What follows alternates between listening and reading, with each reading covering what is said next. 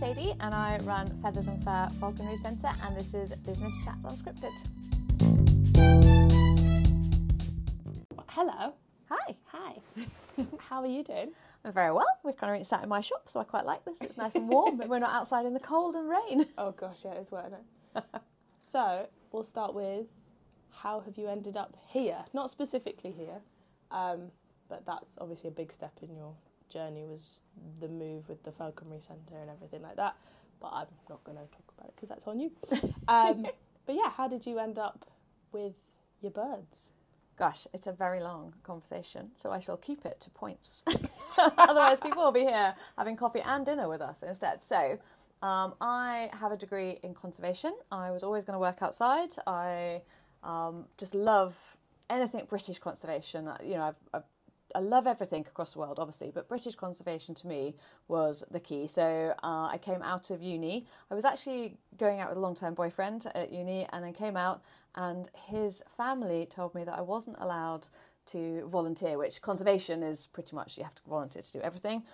We were married by a couple of months after I finished uni, so we were out. I wasn't allowed to volunteer. I had to get a job, have a baby, or work for them. So I got a job. That's so many red flags. Yeah, but it was kind of like the kind of mafia of Exmoor. It was a thing.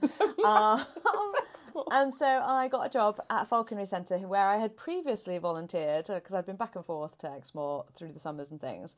And I was working at this Falconry Centre, and then the assistant falconer left, and they asked me whether I would train up for it. So I had no plans to ever work with birds. I'd never even been to a falconry centre. I'm pretty sure my mum is very nervous of birds, because I'd never been to a falconry centre in my life until the one I worked at.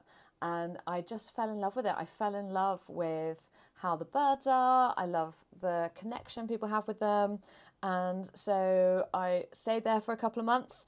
There was a whole thing where for a few months I owned a lingerie shop. I then got divorced. I then travelled the world trying to get back onto my conservation bit. I went to Africa and Iceland and America.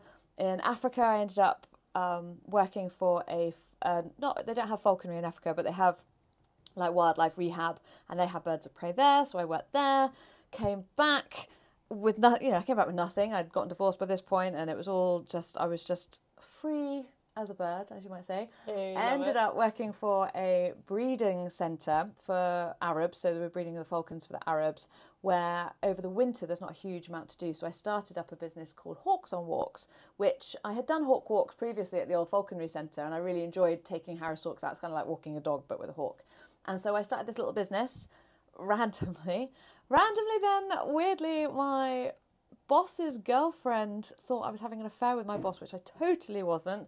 And so I had to leave that job, which actually I'm quite pleased with. But I took Hawks and Walks with me to Shropshire and carried on there. And I just loved it. I really loved the whole setup. And then I wanted to expand a little bit more. I was kind of looking to get owls and just come away just from walking around a field. I literally walk around a field 13 times a week with customers all the time. And so I found this really lovely lady with a house. She had a big land with horses and things like that. And she was like, yeah, come and move in. We can have the owls. You can do your experience sessions on site. And it was just perfect. She went away to America and came back married a month later. The man came back and decided he didn't want birds on his new wife and his land. Oh. So in 2009, I was literally on the phone to my mum going, what do I do? Like, what do I do? And she's like, come home. So I was like, well, I can't go back to Maidenhead. I've got all these, by this point, I had a European eagle owl, a barn owl, and 3 Harris hawks. And so I actually sold Hawks on Walks. I sold it's called the Goodwill, which is like the idea of the business. And the website, and literally in one day we demolished, took my aviaries down because they were all part built, drove all the way down to Berkshire from Shropshire, rebuilt the aviaries and put the birds in. All the while, I have to add, and it's bonkers, I was trying to save my friend's life, who's on the Patagonian ice cap, whose tent has been destroyed literally that morning, and I'm trying to save her life because she's going to die in 24 hours because they've got no shelter whatsoever. So I've tried to come down, do all this, find out how to get helicopters and things. It was just the most bonkers 48 hours. Have made that up. I couldn't have made it up. I couldn't have made it up. My poor family had no idea. They just thought I was like over exaggerating, and it wasn't until it was in the national papers that my family actually believed that I had saved my best friend's life, which was very cool. And so yes, I was based down in this garden centre now, and I didn't have any clue. I didn't know what I was doing. I was kind of lost. I didn't have my business anymore. And then the owner of the garden centre, who was so lovely, such a lovely man, he said, well, why don't we just open the gate and people can come in and see your birds? And bearing in mind that I'd kind of built my aviaries in what was the rubbish bin area, it took a lot of work to kind of make it look really tidy. And we were there then for 11 years, gradually building and like adding. I'm not very good at business, but I don't spend money I don't have. So I make a bit of money. I worked a couple of part-time jobs whilst I used to milk cows and things like that, or do cow collecting milk for sampling. And then I just gradually built and built and built and built until COVID. And then the garden centre we were based in, we'd already lost the garden centre, the pet shop, the reptile shop and the flower shop. So basically imagine a garden centre with no garden centre in the middle and just these little satellite businesses around. And the COVID obviously shut everything down.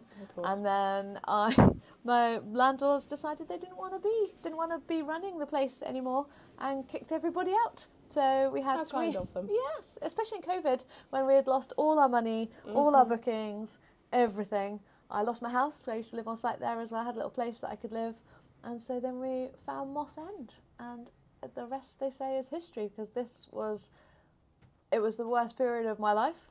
And then it was the best thing that ever happened. So it was very scary. Yay! Well, that's the thing, I think. And the thing that draws me so much to Moss End, which is amazing, is just how amazing the community is and how brilliant they are and how they want to help everybody. It is lovely, like the sense of community, and everyone's ready to back each other and support each other regardless of who's kind of coming. Yeah, and the thing that is very standout different from the other centre that we had was that this is run as a business, whereas our last place was run as a family. And so if there was something that needed to be done, it usually took a little while, whereas here, you say something and it tends to get done. And they're really super because I'm quite a proactive person. Like, I'm not someone who would sit back and be like, oh, well, I haven't come and changed my light bulb. I just changed the light bulb. I don't think you can get anywhere. As a small business, you have to be that kind of person. And they're really accepting of that, which I really enjoy. So, and I love the communityness. I love the fact that I can wander around. And maybe it's just because I'm probably the nosiest person in the world, but I know pretty much every business on site. So if I get stopped by a delivery or a delivery driver, I can point them in the right direction. Yeah. I really enjoy that. I really enjoy knowing my community, even if they don't actually know me. Hopefully they might do. It's a bit random to have a bird place. I'm a bit a standout and a bit different, aren't I? Well, I mean, that's the thing, was when people come here, like, you've got all of the you've got like the animal round of, you've got them, they come to you and then they go to the reptile shop and then they like loop round and they maybe see Spud and Country Mouse and maybe see Smudge with us, and then they go to the fish. It's like a trip to the zoo. It is a trip to the zoo with a couple of dogs spattered in between. I mean, that's how it used to be over at our last site as well. We had a reptile and a pet shop, and it's brilliant for small families. When you've got kids and they just don't know what to do. And I really love the education element for us. Yeah. Obviously, the others are shops. They don't really need to do a lot of education side of it.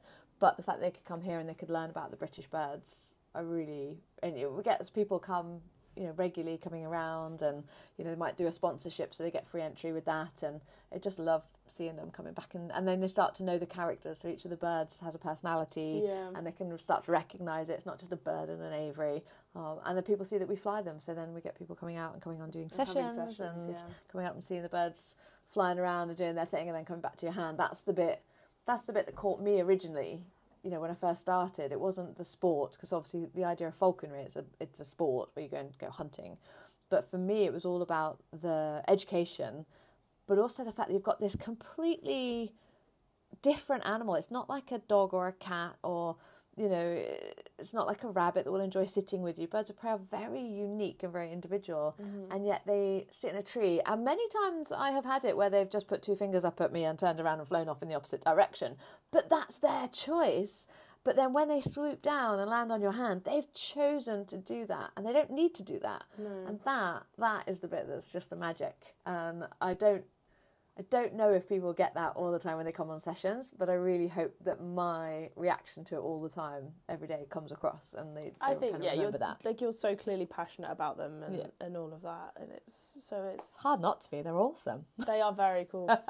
When you were saying about your hawks on walks, like, it just made me think about, I mean, if anybody's seen your social media, they'll see all the videos you guys do, but it's when you send, like, Billie Jean or something off, and, like, she's just, like, toddling along, just like, I'm going to hop my way down the path before we get to the field, and it just fully made me think of that. My logo used to be, like, a bird with footprints going all through it, and because Harris Hawks, they were the ones that we used, they follow like a dog. Their natural kind of character is to be group working. So as you went for a walk around, we used to have this beautiful field we'd walk around, and the hawks would just come with you along from tree to tree. Sometimes they'd walk along the ground, especially when the toads and the frogs had all coming from the little, come out of the water, and they're all just these teeny tiny little toads and frogs, and the birds would just walk along and munching their way, like snacking as they went around on the hawk walk. So they're brilliant. I just love them. That's good. Okay, so what would you say has been, like, one of your big achievements, big highs that you've had in specifically this business? And I know you've had lots of businesses, but specifically Feathers and Fur. The fact that I built this centre with Jamie. It's a beautiful centre. Yeah, so it's very unusual, I think, especially as a female, to say that I physically built something. Now, obviously, I didn't do all the work at all. I just was the dog's body for my other half, who is a master carpenter. And without him, we wouldn't have had a business at all. He is brilliant. Yeah, and he obviously it was COVID, so he wasn't going into people's houses, just kitchens and all this kind of stuff. And he said, right, well, we've got a choice. We either close the business or I build you it. And he built it for me. There was never a choice of closing it. That's never going to happen. But, like, absolutely everything. As you walk into the centre, like, normally, probably most people don't even think about it, but even the gates, the metalwork on the gates he built, the sign, the framework for the sign he built, the fence that runs outside, the shop we're sitting in right now, he and I put together on Christmas Day in the kind of the latter lockdown, because we couldn't go anywhere, could we? No one could go to anyone's Christmas house. So Christmas Day, we spent building this, because we had such a short period of time to move, that it was every day, bang, bang, bang, bang, bang. And just to be able, I mean, I'm very bad because I don't do it very often, to stand back and go, everything that we're looking at is from my mind. Like, we sat down, I clearly remember us sitting down. It was Anne, Olivia and I sat down. We had the shape of the site that we had, and we were kind of just penciling what it would be like. And then Jamie came along with his professional head and cut out all lots of bits and made it all kind of proper sizing. But just being able to have that, I mean, I still look at that picture and then it's there, it's done, like it's physically the signs made it. And the ideas that we have, and I would totally, Jamie obviously wouldn't exist without him, but I have a team of volunteers who started with us and they're still with us, and they were my core ladies. Like, I could not have done it without them. They were literally here till dark in freezing cold temperatures, painting, shoveling gravel, and it was amazing. They are amazing, and I think that's the fact that we built the centre, and then I've made this core group of friends. Oh, yeah. And friends. Yeah. And it's quite hard to be social when you work 7 days a week, and because you don't have the time to just go out and go out for dinners or drinks or whatever. Like, I think it's hard to. It's got to be super planned. Yeah. Otherwise, you just don't know what you're doing. It's I can akin it to being a mum whose other friends haven't had babies, like, they just don't understand. Yeah. If you go trying to get a new group of friends, they don't understand why you can't get hammered on a Friday night or spend that money. I cannot justify spending £100 on a Friday night to be tired and exhausted all the weekend when that's my busy period. So I just don't go out, and it feels really hard then, and people kind of go, oh, I forget about you because you're not there, and it's really hard to make friends as a business owner. And I'm much older than you, but that kind of middle-agey life. So that's why it's so important for middle-aged. me to have the ladies here and the guys. You know, we've got a few guys here as well, but mostly the ladies. Yeah, you've created a great team for yourself. Yeah, definitely a family. Yeah, definitely. So, what would you say is a kind of negative, a low? I know you talked about like when, obviously when you got kicked off that first land, and then when your last centre shut down and all of that. But what would you say is your like lowest point in your feathers and fur journey? I mean, personally, like the whole thing, I did when I first started Feathers and Fur, I came like off this high of travelling, and you got the high of kind of setting up a new business. And that first year, I crashed. I definitely crashed. I had depression, and it got really, really bad. And then I sort of picked myself up from there. And then I think for me, the biggest lows are just trying to get a balance right in a business. You know, like for me, there's so many kind of ups and downs of business. Like a couple of years ago, we became VAT registered, and that, you know, was the most stressful thing. And I'm not very good at sort of stepping back and kind of then seeing the picture from not being personal. So everything to me is so personal, and I very accusatory of myself for not being good enough, even though, you know, we're 14 years on and I'm here. Yeah. But let's take yesterday, for instance, I tried to get my car VAT'd, or pay my car, not VAT'd, sorry. I tried to MOT. MOT, yeah. So, but I was paying my car tax, and it said you weren't MOT'd. And I know I was MOT'd. I know that it was in the diary. I know that it wasn't due to the end of the month. But for 24 hours, I've been berating myself for not being organised enough, and how can I do this? And I think that's probably my lows. My car was MOT'd, and it is now paid for. But it just, that's probably my lowest low, is just not being able to get everything right and step back and see how amazing everything is all the time. Does that sound... It's quite a long low, isn't it? It's like a continuous low, but I completely get it. Like it's the idea of when you've got the business in particular, is that it's very like you can't separate yourself from, like, you can't see yourself as two separate entities. No, and I think with animals that's not possible. Like, no, of course you have to be here, yeah. But I started this business because I love teaching and I love education and I love the birds. But as we've gotten bigger, and obviously now here at Moss End, I spend more time on the computer, and now I have to really make proper money now. And it used to bug the bejesus out of me when people say, "Oh, it's so nice you can make money from your hobby." And I'm like, people don't work on a hobby 7 days a week. You know, This is my entire life. This is a lifestyle, not a job, not a hobby. And but it's like, it's along the lines of that I think comes from a level of jealousy as well. That what is that whole idea is like, if you love what you do, you're not working. Yeah. So let's go back. Maybe try that again, because that was a very long answer, wasn't it? No, it's a good answer though. No, I like it. It's not a very good low. Like, I haven't really had many lows. But I think that shows you as a person and you as a character, in that, like, I mean, you literally, in like talking about what you've done and where you started and how you got here, you went, oh yeah, I got kicked off and she came back married and that was awful, and then my original in-laws weren't very particularly great with me, and this happened, and then we got this, COVID happened with this, and then I was having to save my best friend's life, and like, you were doing all that, and you went, oh, my lows are just that, you know, it's this. And it was like, but that summed you up, is that you don't look at all of those difficult situations you're in as a negative. They just were an experience that you've learned from and you've lived with. And I think that's very telling of you, and you as a person, because a lot of people would have gone, oh, this awful thing happened to me, and then this awful thing happened to me, and they would let it kind of, that be not necessarily their personality, but like sit on them. Yeah, no, definitely. Whereas you're just like, yeah, let's get on with it, whatever. Like, I think probably for me, the kind of idea of a low is the fact that I just I just don't ever feel successful. I think that's probably my low. Like, you are successful though. I know, but you just don't think it, do you? Every day you've got to do something different as a business. Yeah, I would love to feel that though. I think that's probably my underlying low. I think you'll get there.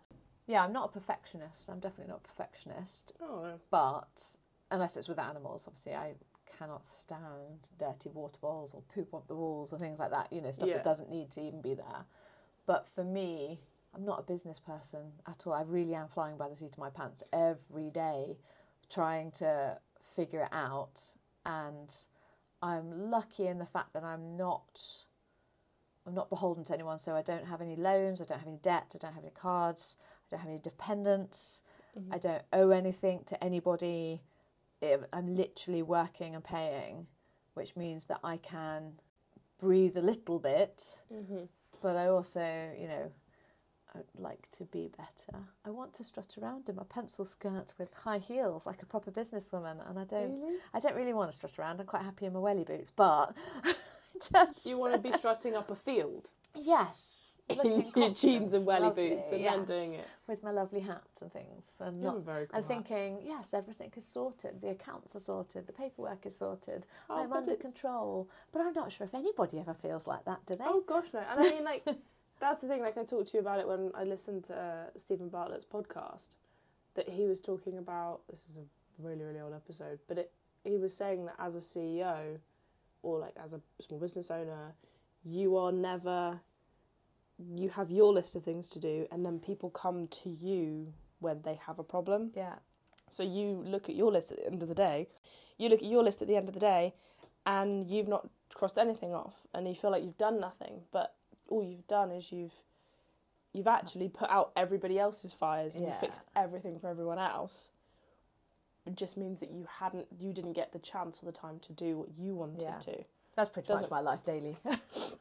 But mostly because of the birds. Like, the birds do stuff. Like, so you have to make sure that day-to-day stuff for these guys is done, because there's no just putting it on the back burn. Oh gosh, you have to clean, you have to fly, it's not like, I'll answer that email later, or I'll do that return later. Like, no, they have to be fed. The trouble is then they come priority, and then sometimes other stuff does fall backwards, and then you end up with this massive, like, oh my gosh, I've got all these emails to do. So it is quite a challenge to now have to try and juggle the bigger business and still be out with the birds. You're doing it very well. I'm trying. People hopefully are forgiving that they don't get emails the day. I think they are. I think that's there's the thing as well with small businesses is I think a lot of people are aware of it. Some people forget, but you are dealing often with one person. Yeah, it's hard though, because you don't always want to appear as a small business. Like, so my website says meet the team, and it's me. me and Olivia just running around like headless chickens. Oh, no. Which is not good in a falconry centre. Nobody wants to be a headless chicken with a hawk over a wing. Would you like to play a game? Okay. Right. So, it's this or that. Very easy, quick fire. You just got to kind of say which you prefer. Okay. In life. Okay. So, tea or coffee? Tea. Hot or cold? Like being hot or being cold? Being hot. Night in or night out? I don't know, because I just had a really great night out with the ladies, but that looked so fun. It was brilliant. It was 80s, but night in mostly with my dog and my dinner. I love eating, so night in, just eating is heaven. Food, dog, what could go wrong? Holiday abroad or staycation? Staycation, definitely. It's funny though, because I have travelled. Obviously, I've done a bit, but I have no interest in going abroad at the moment with the whole world as it is. Oh gosh, yeah, and I understand that. It makes me very nervous to be away from the birdies. It does. Cash or card for you to use? Cash. I truly believe that we will be a very sad world if we stop using cash and just start using cards, because children won't understand the value of spending money. That's fair. Yeah. Cash or card for your customers? Card. because they've made it very hard to use cash. They have made it hard it's to impossible. use Like Bracknell doesn't have anywhere to put cash in unless you go to the post office, and or the bank, and extra HSBC doesn't take cash anymore in Bracknell. No, you can only have notes, so you can't have change. So yeah, it's a bit challenging. So cash, and actually, as the lady from Money Row Bean said, it's easy to track customers and things like that when you're using card. Sweet or savoury? I was thinking about this one. See, I'm very much a sweet person, but I am dead into vegetables at the moment. So I'm still going to say sweet because tiramisu is just the best thing ever in the whole entire wide world. Have you had it from the deli? No. Mum says that is the best tiramisu she's ever had. Okay. Ever. I might have to go including some she's had in Italy. Oh, okay. So definitely I might have to go and try. Still or sparkling? Sparkling, and I blame Katie for that because I never used to like sparkling water, but now I feel really posh when I go out and ask for sparkling water and I put it in a wine glass because I'm teetotal.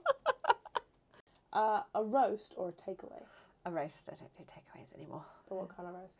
I make quite boring and so grown up. I make a roast chicken every week so that then we can have like dinner for the next 3 days because I'm so grown up. Of course. But I love roast beef and I love even more roast lamb, but I can't afford to buy lamb.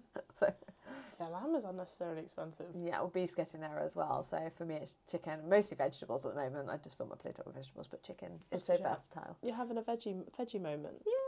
Yeah, my dad's favourite dinner is roast chicken with mash and peas and gravy. Oh, and that's it. Gosh, no. My roast dinners usually have swede, Brussels sprouts with bacon, vegetables. I'll put some kale and broccoli in with the Brussels sprouts. Honestly, I could... You know how the Americans say that like it's supposed to be 30 vegetables a week? I could do that in a day. I love vegetables and pulses and things. Oh. I'd be a good vegetarian. I think I'd be a good vegetarian. But I like meat too much. Okay, so the last kind of question, which, I mean, as you've said, you've listened, you probably know what I'm going to say, is what piece of advice would you give yourself when you first started? What piece of advice would you give yourself from now? Can it be 2? Yes, I'll allow you to. Okay. So my first one would be to be brave and get good at your numbers, because even though like I got into the business for education and for the birds, the numbers scare the bejesus out of me. Mm-hmm. And I wish I could still take that advice now, and I would love to be better and more confident with the numbers. So that would have been my piece of advice back then when I started, was be good at your numbers. Just to be confident with them, even if you're not, not maths I know what you mean.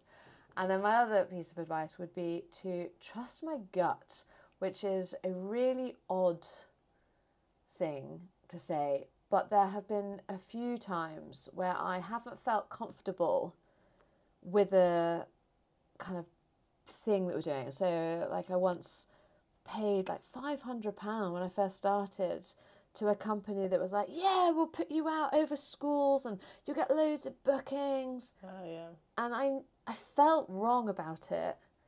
And I still went ahead and did it because I was like, well, this is business and it'll be great and I've got to put some marketing investment. It was terrible. I didn't get a single thing from it at all. Yeah. And I've done that a few times where I've really not felt right. And weirdly, it's actually also applies with my birds. So there are days where I'll get them out and it just doesn't feel right. They're like, I'm like, something's going to go wrong. And it is inevitably then that they'll bugger off and sit in a tree. And it's funny that you can sort of have that feeling. And so I've definitely learnt to say, if I'm not comfortable with something now, I definitely say, you know what, no, I'm not quite, I don't feel that. And I don't think it's going to be ever a bad thing that I've said no. Yeah. But if I don't feel comfortable with it, I'm quite happy now to say no, because I've learnt from my expensive mistakes. But that's all part of the learning curve, isn't it? It is, and you don't learn these things until you've done them, but there are times where I've just felt like it hasn't been right and I should have followed my gut. And so, follow your gut. Your stomach knows. There's a lot of bacteria in there. They know what you're up to. That good bacteria, it knows how you should be. Thank you very much. Thank you very welcome. Thank you for having me. It's fun.